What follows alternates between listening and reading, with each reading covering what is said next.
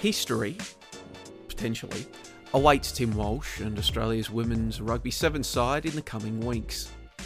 Already the reigning champions of World Rugby Women's Sevens Series and the recently completed Commonwealth Games in Birmingham, Australia's women will look to seal a momentous treble when they head to the 2022 Rugby World Cup Sevens in Cape Town next week.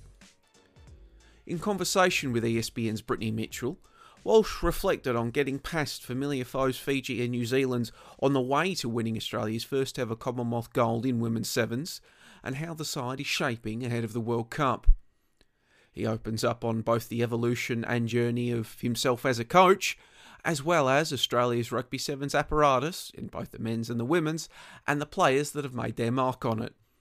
And there's plenty more beyond that, including an explanation of the phenomena of something called crunning, crying and running at the same time.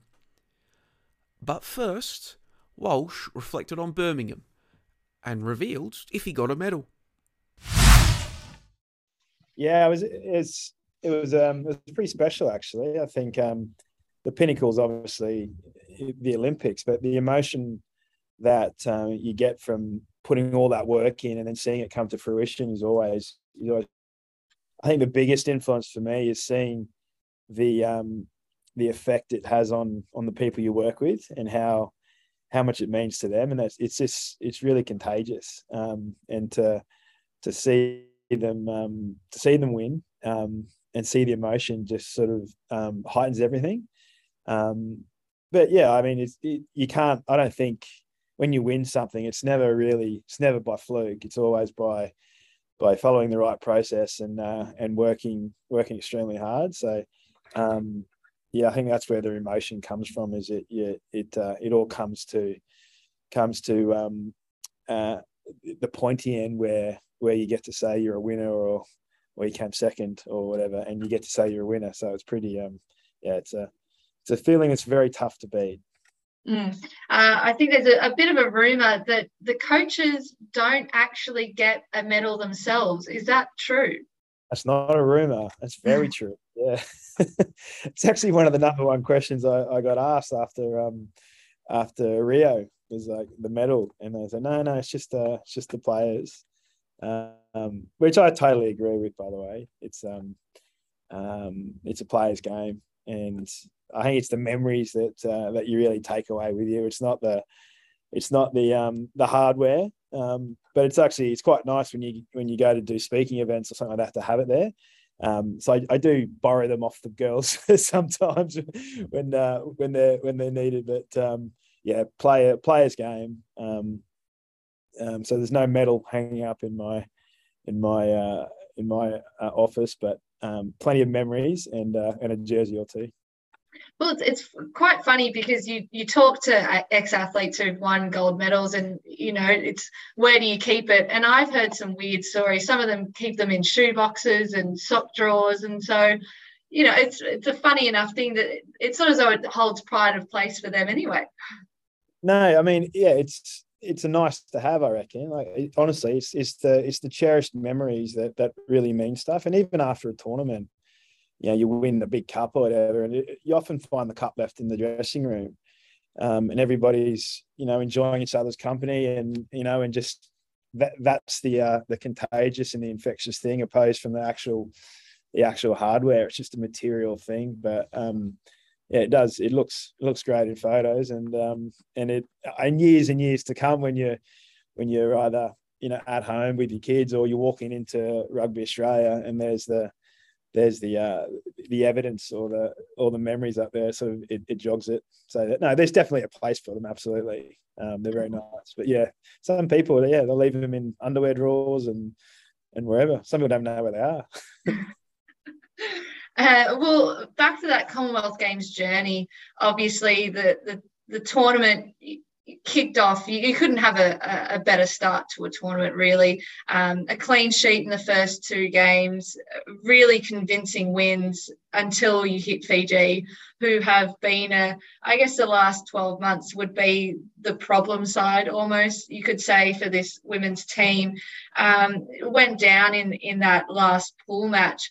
What was the feeling within the dressing room after that, knowing that your journey had taken a different direction. You were coming up against the Silver Ferns in the semi-final, and it could be it. Yeah, I mean, I think we were joking before the tournament that we're going to be playing in a semi-final. It's just like who's it going to be? If it's you beat Fiji, it's Canada or England. If you lose, and it's going to be New Zealand. And like New Zealand and Australia, particularly in my history as a coach, is we've always had massive battles. So it was like, it would be nice to beat them in a semi-final to knock them out, but that wasn't the plan. Absolutely. And look, Fiji, I think, are the danger side. Honestly, I think they've got tremendous talent and a style of play that isn't really rivaled by many teams. And in addressing the situation before and after, there was a lot of post-traumatic stress, I think, from the Olympics. And we're a vulnerable team in terms of how we communicate, and there is that going into it, and they certainly were affected by it as well. Like we played terrible, and the positive was we still had a chance to win it, but we couldn't have played much worse in that tournament. So we had to in that match, and we had to face that and then come up with a way that was for us to play without fear. Like we're a process-driven, performance-based team, and we have to enjoy that and embrace it and follow our process. So it was basically, I think it was almost a blessing in terms of that we got that out of our system. And then when we played New Zealand, it was just playing without fear and just throwing everything at it. And I think it was a huge step for us as a team as well to have that adversity and then still turn around and go and win it. But I mean, that's the beauty of sport, but the beauty of sevens. Like we could be sitting here coming third, having lost to Fiji and then lost to New Zealand, and it's a bit of from our point of view, or from the public, it's a bit of a disaster for us, really. But they found a way to win. Who would have thought down a player, a scrum against New Zealand, and Faithy Nathan and makes that tackle, and all of a sudden the game's over and we've won. Now we're gold medalists, but quite easily could have gone the other way. But that's the difference, I think, between good and great teams, is that they find a way, and I believe this team's just turned the corner to being able to play with consistency. Oh, we'll wait and see anyway at the World Cup. Well, you went on to play the Silver Ferns, who, as you mentioned, whenever you guys come across each other, they're fierce battles and they're incredible games to watch. The lead up to that game, how do you get, you've mentioned there was a bit of that post-traumatic stress after what Fiji did at the Olympics. Now at the Com Games, you lose your final pool match. You're coming up against the Silver Ferns. It's going to be a tight contest, and it's going to be a big game. How do you get heads back into it and positive again? Yeah, it's a challenge, and I've got a new leadership structure within the group, and there's a lot of emphasis and responsibility for them, and then a really good staff group as well that can read the room and sort of deliver what sort of is required at that moment. And more often than not, it's more about relaxing. It's taking the confidence that the work's been done, and like you see how that they can play absolutely brilliantly, and then some games play poorly. So it's not like it's you're poor players, you're great players. So it's that mental state and all that preparation, or the combinations and cohesion you get within a team. So it's instilling that. So we use different methods, and sometimes at certain moments it's about what's going to relax the team right now, or get them to that point where they're optimum. The cortisone levels are right where they need to be. They're not too far down, falling off a cliff, or they're not too lethargic. So we do a lot of practice leading into a tournament around game times, who we're playing, what your personal preparation is, and what it looks like. So a lot of journaling and understanding of who you are as an individual and who we are as a team, and we continue to do that. So we reviewed that tournament as if we lost it. It's not like we were sitting there going, yep, great, excellent, we're the best. get on with it. Like we review everything the way, win, lose or draw, we review it the same. So it was more about relaxing and playing without fear. So it was more of a feel good change room and really bringing the energy. And that might mean that staff have to do something stupid or out of the ordinary that's going to, relax the group, or play some sort of game that sort of just takes their mind away from it for a second, so they're not playing the game before they go out there. But I think when in that warm up, I think we knew they were on. Whereas the game before against Fiji, there was fear there. So instilling confidence that they're ready. And then the final, I don't think it mattered who we played in that game. We were going to win that one. I don't think they were literally unstoppable. Just the way that they were carrying themselves. I think that they grew a foot taller after the semi-final, and they were ready and they were on. Well, that's Silver Ferns game, that semi-final win. I mean, that was a spectacle in itself. It was a courageous game and a huge win. And then to back it up again with that Fiji game, you said at the time after that gold medal win that they weren't going to be beaten. And you just said it there, that there was just such a belief in the team that no one would have beaten them that day. And it was almost, you couldn't get a more perfect game out of them in that gold medal match.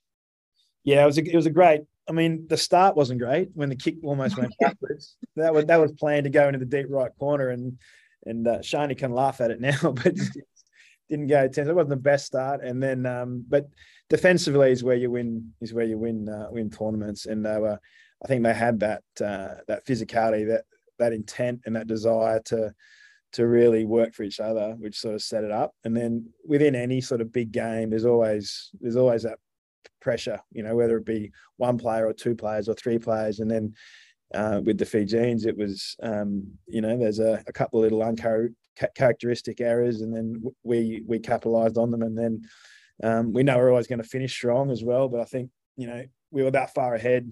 4 tries is probably the magic number within sevens. 3 is always the danger one because they score next. So you start to tighten up. But once we were 4 tries up, it was. I think it was a done game, but they kept fighting and they kept winning restarts, which is a big work on for us. But they were certainly ready to go out there and win a gold medal for Australia. And the celebrations, I can only assume they were huge. Yes, they were, but in a very professional manner. Absolutely, I think the girls do work extremely hard, and they're young women, and they deserve to go and celebrate with each other, with family, and with the whole environment. But we had a wonderful little village where we were. The Australian crew looked after us incredibly well, and we repaid them with a performance, but also some behaviour that was very professional and fun. And then, of course, we flew back straight away.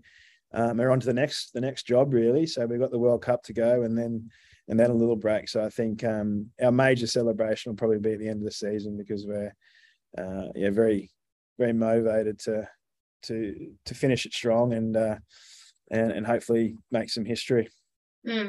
I think one of the big things that came out once you guys came back to Australia, a few of the girls were doing all their media jobs, and one of the words that came out was crunning, crying while running. And I think a lot of people have felt that feeling before, but it's just really interesting to hear from these athletes that it's something that happens quite regularly.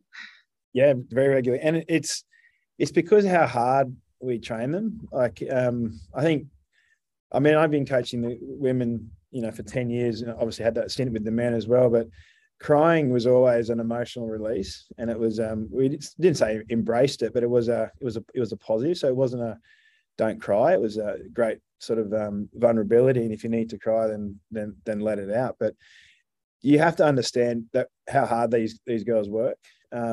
Like sevens is a pretty brutal game with the contact side of things, but it's not really the content, it's the actual fatigue and the lactic acid and the repeat speed, and it really does build up. And when you have to be the best, you basically have to push yourself to that point, many times a week, which is probably most days. So that's where the crunning is, and they certainly have embraced it. And there was a point where they were fearing it and not embracing it, but now they are embracing it, and they're wanting more, and they can see where it's taking them and where it's taking our team as an organisation, but as a winning team. So I don't think it'll stop, and it is a bit of a cliche or an anecdote, but it really does exist, and it's purely because of where we put them, where they put themselves by embracing it. We call it the darkness that we want to, but at the darkest point is when the light comes. So that's what we want to be there and work hard and drag everybody else in there, and then we know that we're gonna see the light in a big way, and that's, for example, winning a Commonwealth Games gold medal. And this squad, it's a really good mix of these young girls coming through, but you still got those girls from have seen success in Rio, have gone through quite a lot. You got Charlotte Caslick, Demi Hayes, Shani Williams. They're kind of the structure, and then you've got these young girls around them. When you look at this squad and what they've achieved, how incredible is it to see just the turnaround in that 12 months? Yeah, I think within every team, you need that sprinkling of elite experience, and you cannot get much better or you can't get better than Charlotte Caslick. Like, she's the world's best player and longevity. Shani Williams as well. Like, you got two incredible role models and mentors, and then you've got filtering down through, Demi, Dominic Dutoy, and then you got all these players that are coming up through who have probably came in at a pretty tumultuous time through COVID and then an Olympic so-called failure, and for them to learn from that and bounce back. And then you've got this wonderful combination of experience, or world-class experience, really good, solid experience, and then this vibrant youth with experience coming through. So it is a really good mix, and that in our leadership group, that's where we've managed that as well. So we've sort of redesigned that, and we have the monarch, which is Shani, the empress, which is Charlotte, and then the queen, Demi, and the princess, Maddie Ashby. So there's a real sort of group there that represent different parts of the team and offer a really great array of leadership skills and skills that they then deliver to the rest of the team, and they thrive. You touched on Charlotte Caslick, and I think she's probably someone that you could talk forever about. She's an incredible athlete. She's been the face of this Sevens team for quite a long time now, and I think leading into the Com Games, I think you labelled her a phenom, and she is. She's what she's managed to achieve, and just the athleticism that you get out of her, it's quite incredible. And you could label her as one of Australia's best ever athletes. What she's done is, as I said, just incredible. And what she's done for the game itself, for girls coming through sevens, you could almost pinpoint her being one of the major attributes to that. Yeah, look, I've been obviously involved with Charlotte for a long time, and the team, and she amazes me all the time. Like, she's a beautiful soul, but an ultimate competitor and a freaky athlete. And she's driven and committed to rugby sevens. And it's a real sort of honour to see her, as a 17-year-old, and then develop through into the woman she is today. But on your point there, I think Charlotte has done so much for the game off the field, and not just rugby sevens, but for female sport. I think she's one of the best athletes, full stop, that I've ever been able to play with, I didn't play with her, but that I played with or been able to coach. And I'll never forget the Rio 2016 campaign, but there was this one moment in that game where we're playing against the USA, and one of the USA girls was flying down the sideline. You know, she was quick, and she's a big girl, like 80 odd kilos, and she was flying. And then on the screen, you just see this flash of gold sort of come out of the corner of the screen, and it's this lean, fake tanned, ribbons in her pigtails, you know, just like effortlessly cruising across the field. And she just shouldered this tackle and just absolutely hammered Victoria. It was out into the touchline. She jumped up before the other girl had even taken a breath. She threw a pigtail over her shoulder and just like walked back into position like she was on a catwalk. And it was just like a moment where you're just like, oh my God, that's just shifted a whole perception of contact sport within the world. At the time that I thought, and then off the back of that, so many things started to happen in contact sport. You know, NRLW kicked off straight away, AFLW kicked off straight away, and you know, I think that gold medal was a bit of a catalyst to it and changing perceptions around women in contact sport, in oval sport, and ever since then, you know, all the codes, all the public, everyone's just taken off, and it's so good to see. And I truly believe Charlotte has and Rugby Australia for actually, you know, being able to put that system in place and get those players out there. But I think she had a big influence on the growth and the perceptions within sport. Definitely. Well, I mean, I go to my own rugby trainings during the week and play with my own team, and the young girls there, they can't speak highly enough of Charlotte. She's the inspiration and the reason a lot of these young girls turned to rugby and picked up the rugby ball. Yeah, I think it's not just Charlotte, but the whole, like Sarah and Portia in New Zealand, but all around the world. It's just a very exciting time to be in rugby, but in a growth of sport. But like the Emma Tonegato's and Emily Cherries, Shannon Parry's, they all had a major influence on it. But I think Charlotte for her athletic ability and who she is certainly a leader and a pioneer in that space that I think we can all use her as an inspiration and a bit of a game changer. Well, if we go back to your playing days, you obviously were on the field 15s and 7s. When you look at the way the game has evolved, what's the difference now? What do you see in the game that's changed it? The athletic capabilities of the game, like because of the science behind it. I think we went too far one way. Where initially we're very sort of skill based and resilient and just playing, and then we went very, very science and just bigger, faster, stronger, not more skillful and smarter. So we became this huge and quick and probably not as fit. And that's where I saw a bit of an opportunity actually, that we wanted to be the smartest, fittest, sort of strongest team. But now we're sort of going. Now I think it's panned out a little bit now, where you haven't got the S&Cs running the actual programs. You got the coaches and S&Cs all working together.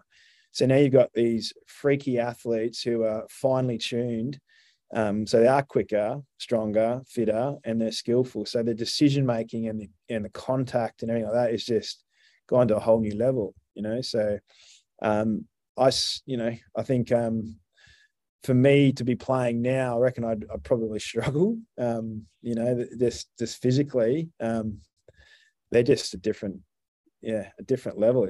I think it's a higher standard, not a higher skill. It's a higher standard of speed and contact, and it's just by being professional and using all the technology that's available. And you moved to coaching. You took on the women's sevens coaching role in 2013. What kind of drew you into taking on coaching? I mean, I'm sure a lot of people think these top rugby players or these top athletes can make that transition and it'll be easy. But there's a lot that goes on to being a coach. Yeah. it wasn't easy and it wasn't planned either. Like literally, I was in Italy, finishing off my rugby career, and I was offered the women's job, and I said no. I don't really want to coach women. Didn't really want to coach, to be honest. So I stayed another year in Italy, drinking prosecco and eating pizza in my piazza, and then they offered me a job to come back and coach both the men and the women. And I was retired, so I was like, okay, I'll come back to Australia, and it was great. I walked into a job and I could see where I wanted to go with it. And within 6 months, the desire to coach the women's team was huge, for the reasons that we discussed before, is the impact that you could have on the game and hopefully on sport. And then the different challenges on how I looked at coaching. It wasn't about, this is how you pass and this is how you kick, or that's a very big part of it. But when you've been playing rugby for, nearly 25 years, they become a little bit easier. So it was all around, building a program, building a team, building motivation, combinations, using technology.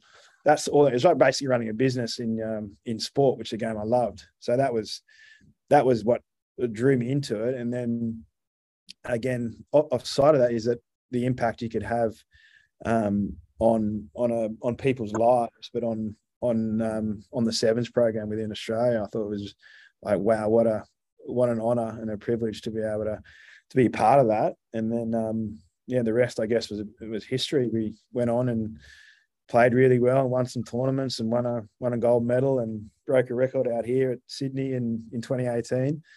So that's sort of how I got into it, but I didn't plan on it. I'd studied a few degrees and done a whole heap of different things, and sort of ended up here. But yeah, I absolutely love it, and very, very privileged to be able to, firstly coach the women's team and then coach the men's team, and now to be coaching the women's team again to success. I have to pinch myself sometimes and think, yeah, wow. And a part of that, when you took over this coaching role, there was that Pathway to Gold program that Rugby Australia implemented, trying to unearth female athletes from around the country and bring them into this program. That's where we got, Ellia Green. She was transitioned from sprinting into the sevens team, and a lot of these girls, Charlotte Caslicks and such, who were touch players that were transitioned into rugby players. When you look back at that and that pathway, that the evolution that or what that produced, it's incredible. Yeah, it was basically a blank canvas, and there were two guys that were really instrumental in that, with Dave Nucifora and Anthony Eddy. And David is now, he's been at Ireland Rugby for 6 years, and taking them to a whole new dimension of success. And he and Anthony had a pretty strong vision, which they instilled into me, and they're the ones that actually recruited me to the program and pushed me in that direction. But they certainly kicked it off, and that was the Pathway to Gold was their initiative, and that was right where we picked up. I think we picked up Ellia Green. We picked up an Olympic gold medalist. We picked up 4 girls that went on to play for Australia. Didn't get to the Olympics, and then there's some very heavy recruiting around the vision of what's going to be a team that's going to win, what's going to be a competitive advantage. So all the other countries pretty much just took their 15s players and turned them into sevens players, whereas we went a completely different way and thought, okay, how are we going to win? What's going to be a game changer here? So going down that line of skillful awareness, fit, strong, and recruiting those players. So if you look at a game of sevens, what are the key elements? The aerial skills, the kicking, the passing. So we need someone from the track, we need someone from touch, we need someone from rugby league, we need someone from rugby union, and then basketball aerial skills. We had Chloe Dalton. So yeah, there's a heap of different sports. Got them all in together, and then the hard bit, I guess, was to try and get them all to understand the game. And that the first year of, I guess, coaching, I was assistant coach the first year. That was 2012. We'd had like 6 different groups of learning different, trying to pan out to where everyone was at the same level of understanding before we could all go in together. And they picked it up very quickly, which was a testament to the recruitment, but also the athletes that were involved. Mhm. And then, of course, you went on to win that Olympic gold medal in Rio, which I don't think there's many people that could forget that moment. And again, another huge clash with New Zealand, went down to the wire. Unforgettable game and unforgettable scenes, really. Yeah, yeah, that was very, very special memory. I think even in that dressing room before the game, we knew we weren't going to lose that one. And I think actually we were winning 24-12 or 24-10. So we were, and back then it was 10-minute halves in the finals. So we're actually the last 3 or 4 minutes we sort of knew we'd won it. And they won that, in pretty emphatic fashion, I thought. I think it was on a Tuesday morning at 8 a.m. in Australia. So you pretty much had a peak audience, during the Olympics, Australia v New Zealand final. So it was better than expected. But just that whole, again, very much everything we do is about preparation, is preparing to be our best. So the outcome will take care of itself. So I think we prepared so well in so many different ways and had a very good system around what was going to, again, give us a competitive advantage. And we stuck to that, and we just kept on improving it and believing in it. And you can speak to any one of those players. I think they, I know it's easy to say now because you won, but they actually believed it, like that they were going to go there and win. And then they did. And then I think the Olympic gold medal always is the pinnacle, and it's always like the one that everyone talks about. And I guess I wouldn't be sitting here talking with you if we didn't win the Commonwealth Games gold medal. So you get to tell these stories, which is kind of cool. But the 2018 tournament out here in Sydney was my last with the girls for that era. And we scored 213 points for the whole tournament and didn't concede 1 point. And we beat New Zealand in the final 33-0. And that to me was like the best. Like it was defensively, where we were always targeted as a weak touch team, from a physical point of view. And then at home with the added pressure of playing at Sydney. And they were just unbelievable. Like it's always sort of glazed over, but that to me was one of the most memorable rugby performances I've ever seen from the Sevens program. As you mentioned, that was your last tournament coaching these girls. You also went to the Com Games where they lost in that grand final to New Zealand again. They come up all the time. But at what stage in those last few years post the Olympics heading into the Com Games did you have that realization that you wanted to move on, you wanted to take on new challenges? It was a thought post the Olympics. It was just sort of like, okay, what can we achieve now? What can we do that's going to be challenging me and being fair to everybody else as well? And then it was like, okay, well, we've just won. How can we leverage that? How do we sustain it? Like that's a hard thing to do. So I was like, okay, definitely want to be able to see how the team, the program, how everyone manages it post the Olympics. So that was the decision there. And then it got to a point where I'd been the coach for nearly 6 years, head coach for 5. A young family is like, what's the right thing to do? And a lot of the girls hadn't had anyone else coach them apart from me, and I wanted to keep growing. So it was a decision that, okay, let's I resigned from the job, and we were looking at other options, overseas or anywhere. And anyway, the way it all panned out, it came about that I was offered the men's role there, and then as a family we sort of spoke about it and what was the best thing. So ended up in the men's role. What was that transition like? You mentioned earlier that the women's program, there's a lot more, I guess, emotion, or people are feel more comfortable to be emotional in a women's program. That transition from not even just that standpoint, but from a highly successful women's program to a men's program that over the last few years have struggled to find success. What was that transition like to move into there?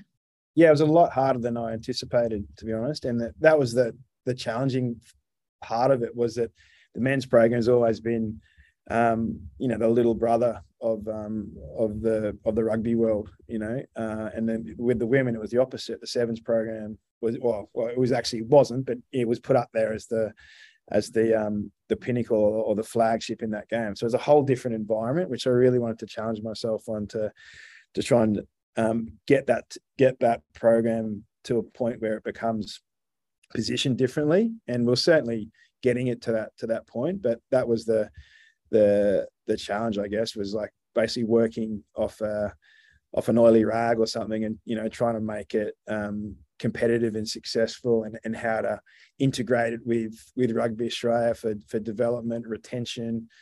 So that was the way that I took it, and then wanted to implement. And anything takes time, and it was certainly it was tumultuous from different angles, politically, and then the team that I'd loved so much was right next door, and there was the team was actually the men's team won in Sydney as well, so it was probably a bit difficult there as well from a player point of view. So it took time, and then I think after a couple of years we were third on the ladder, and then we sort of consistently come in the top four, and then COVID hit, and then we got depleted again. So it was an incredible time to try and hold on to a program or head coach a program during COVID. I think it was a tough time for everyone. I'm not crying poor here. It's just for everyone it was tough, but it was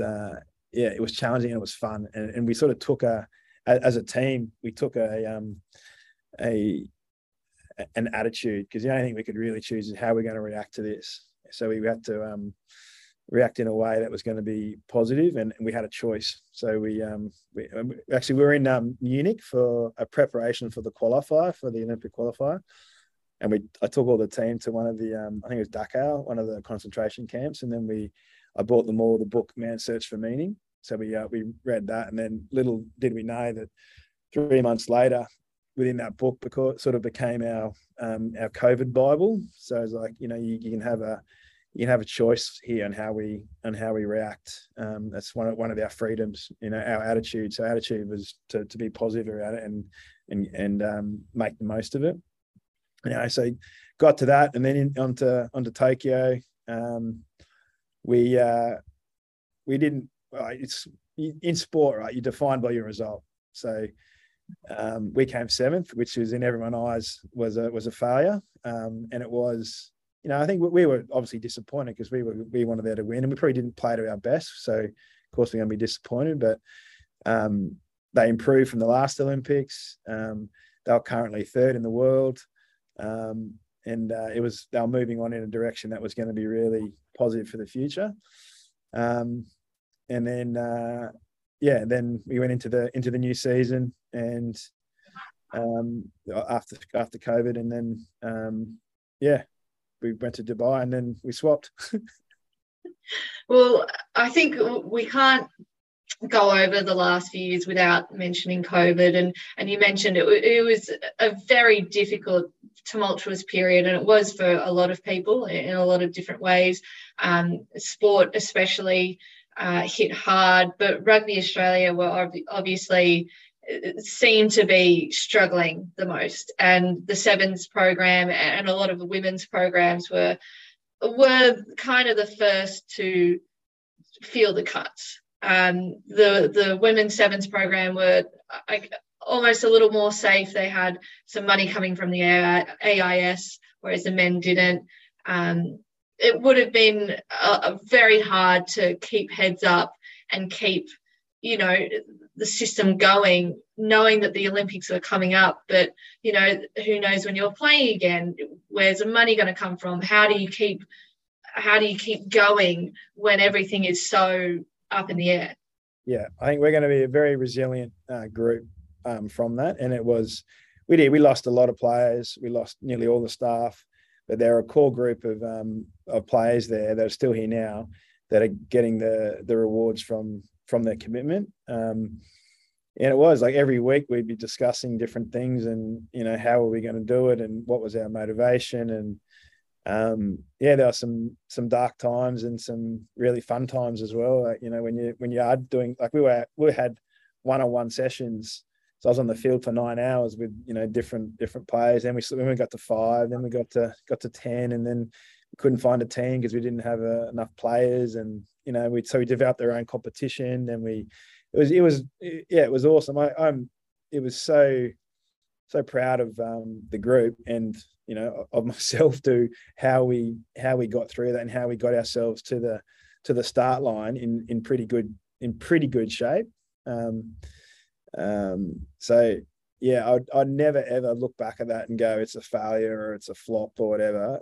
For what that group did as a team, I think it's really put us in good stead for just being resilient for the future, and also now for like watching some of those boys win in London recently. I was just so ecstatic. Like the Nick Malouf and the Hutchies and the Joshy Turners and Moz, they've you know, they committed and they knew that this was going to be their time. Like there was a lot of, you know, New Zealand players retiring, South Africans retiring, and other programs were capitulating, but we had this core group that were really going to you know, this is their time to shine kind of thing. So it was so good to see them up there on the podium, and I think there's a lot more to come for them.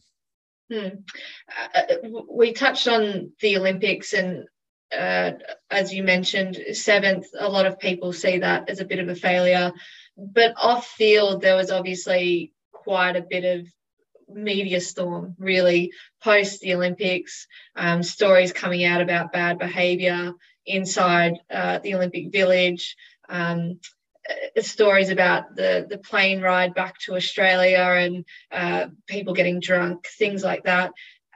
What was your take on everything that happened and the blowout that came about?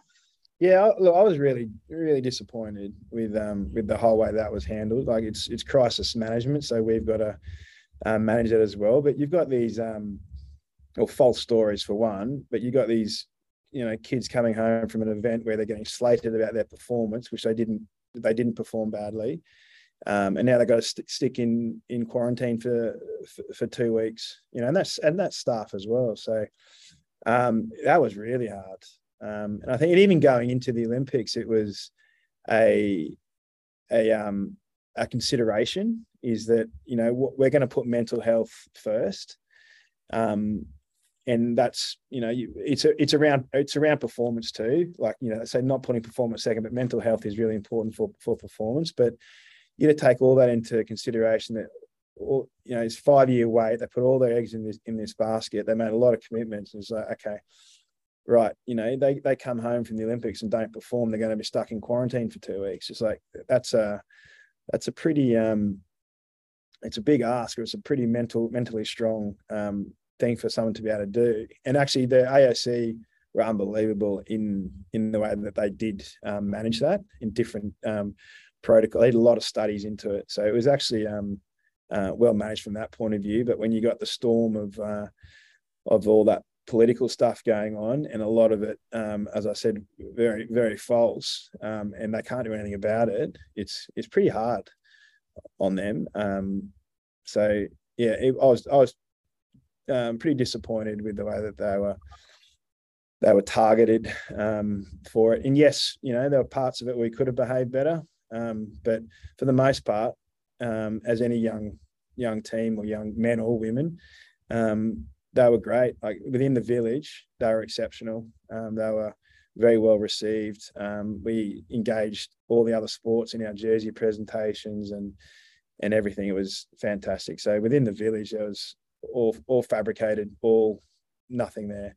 On the plane on the way home, there are a lot of sports there, all having a drink together, which was just blown out of proportion. But yeah, we could have behaved better there. But in the village and representing Australia in that point of view, it was a great experience for everybody.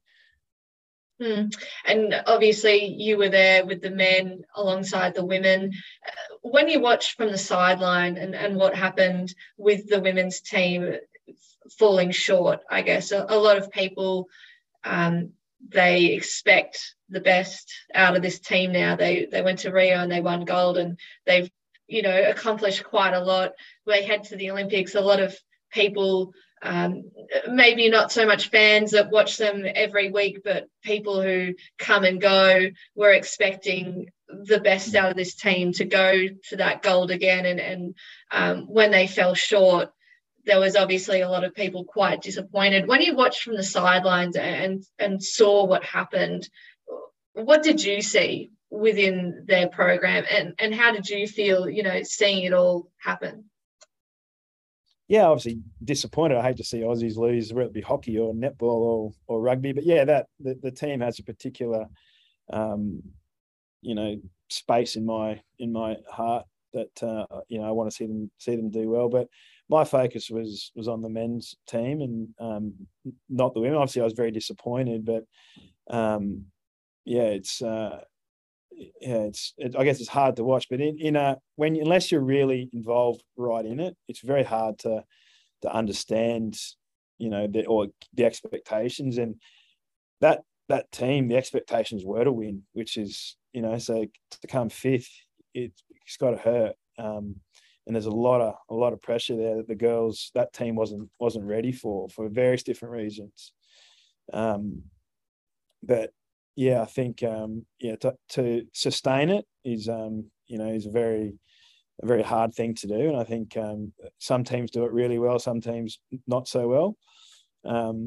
And I think the vision for the future is that the women's program is sustained, continually at the top, being on the podium. And we're always going to get ding-dong battles with New Zealand, and sometimes they're going to win and sometimes we're going to win. And I think Fiji are going to come in there. The British won't be too far behind, the French.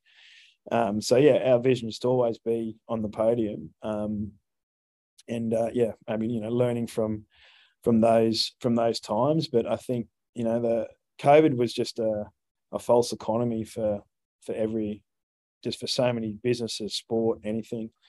So yeah, it was hard to watch, but you look at the positive, what they've taken out of that as individuals and as players has probably set them up for where they are now.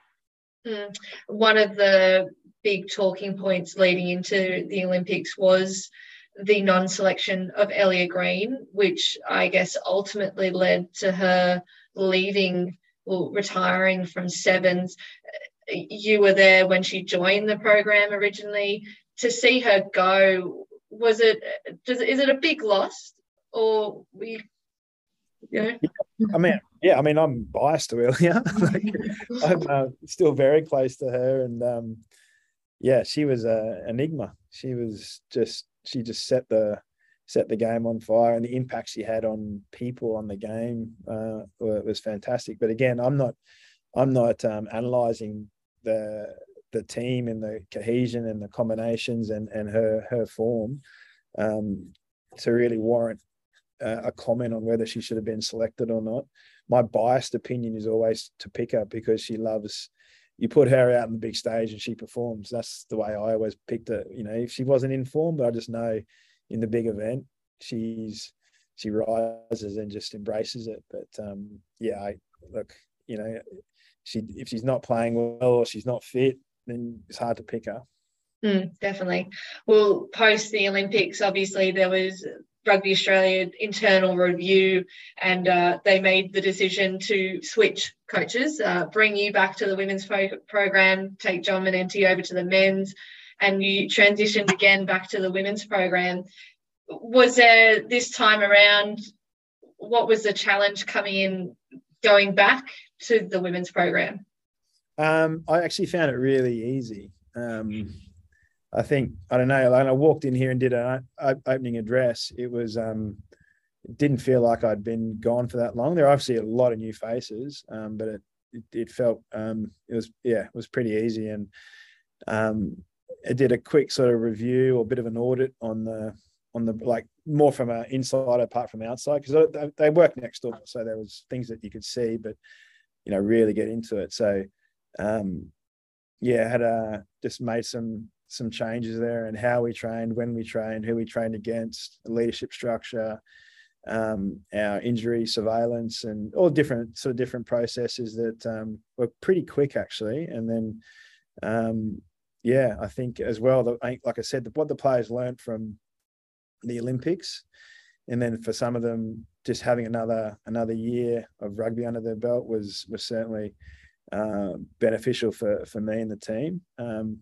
But I mean, we went to Spain and came third, then we won, then we beat New Zealand. They were back in Langford, and it's been really, I love my job, both of them, but it's been really enjoyable, and I haven't found it too difficult. But I think I've got really good people around me, and then a really good players and leadership, and referring to Shani and Charlotte and Demi, who I didn't know in the past, I guess, which made it a whole lot easier. And I think when you've got the best player in the world who respects you as a coach and wants to learn, it becomes very infectious and contagious to everybody else. And I think they all learn off each other and love playing with each other. So it's a good little environment at the moment.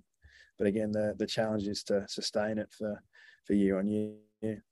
And obviously they went on to win the World Series title as the first time in since 2018 that they won the title, backed it up with Commonwealth Games gold, and now the big one is obviously the World Cup coming up in a few weeks. If you guys take home gold there, I think you become the first team to hold all three titles in a year. New Zealand weren't able to do it back in 2018. Is that something that's on the mind of these players, that you could go on to make history? Yeah, you can't avoid it because it's always set out there, and that's, you're defined by your results in sport. So we're actually embracing it. We break all our different tours and tournaments up into little campaigns. So this is no different. And we're not afraid to address it and go, we could go there and win. So I that's obviously the objective, but it's the process to get to it is what we focus on. But we're not trying to bury our head in the sand and not say that's it, we can. So we'll be courageous and let's try and be that team, as if we weren't going to, but instead of not embracing is I want that, let's go and do it. And a few weeks time now, how are the girls feeling? They must be over the moon, so confident. I think certainly winning's a habit, and you sort of you get in that zone, and so is losing, unfortunately. But I obviously you're on your WhatsApp group and everything like that, but it was probably I think 5 days after, just from experience, I know that once you win something really big, and then you sort of come down on this high, you come home and you're sort of back to reality, and you hit this sort of low point. So you sort of you can track how they're going to be feeling and what's going to be happening. So we sort of sent out a bit of a motivational message, and it's okay to feel like this. And then, but the great thing is we've got a World Cup coming up that's going to give us a whole new purpose. So they came back in here, and it wasn't it was next job, but it was day one. It was day one of the next campaign, and awesome, celebrate that. But let's review this tournament in a way that is a way that we know how, and move on to the next one, which is the World Cup, which is going to be amazing. Like in Cape Town, I think they're sold out. So 60,000. Oh wow! You don't need much motivation, really. They're training really well. They are. They're bouncing off walls, and it's almost curtailing the enthusiasm for a bit. I said I thought they were going to hit a hole, but they don't seem to have. Well, I guess the countdown is now on, only a few weeks away, and it's time for Australian rugby fans to get back on board again. We've had a little bit of a break, and now we get back to it. Yeah, that's right. Look, they're, again, bias. I don't think I am, because I try and look at things that are in a holistic kind of way, but they're unbelievable athletes, and they're really great people, and they're entertaining. So I think they're great ambassadors for sport and for Rugby Australia. So get out, watch them, support them, and rejoice in their performance. Taking place from September 9 to 11, Australia's men will be one of 24 nations and Australia's women one of 16 teams at the 2022 Rugby World Cup Sevens. The top seeds at the event, Walsh's side, will commence their tournament against Madagascar on September 9 before, if everything goes to plan and disaster doesn't strike, meeting the winner of Spain's game against England the following day. You can keep track of all the action from Cape Town at espn.com.au and across ESPN's social media accounts, including dedicated rugby feed ESPN Scrum. But for now, I'd like to thank you for joining us on another edition of ESPN's Beyond the Lead, this time for a discussion between ESPN's Brittany Mitchell and Australia Women's Rugby Sevens coach Tim Walsh.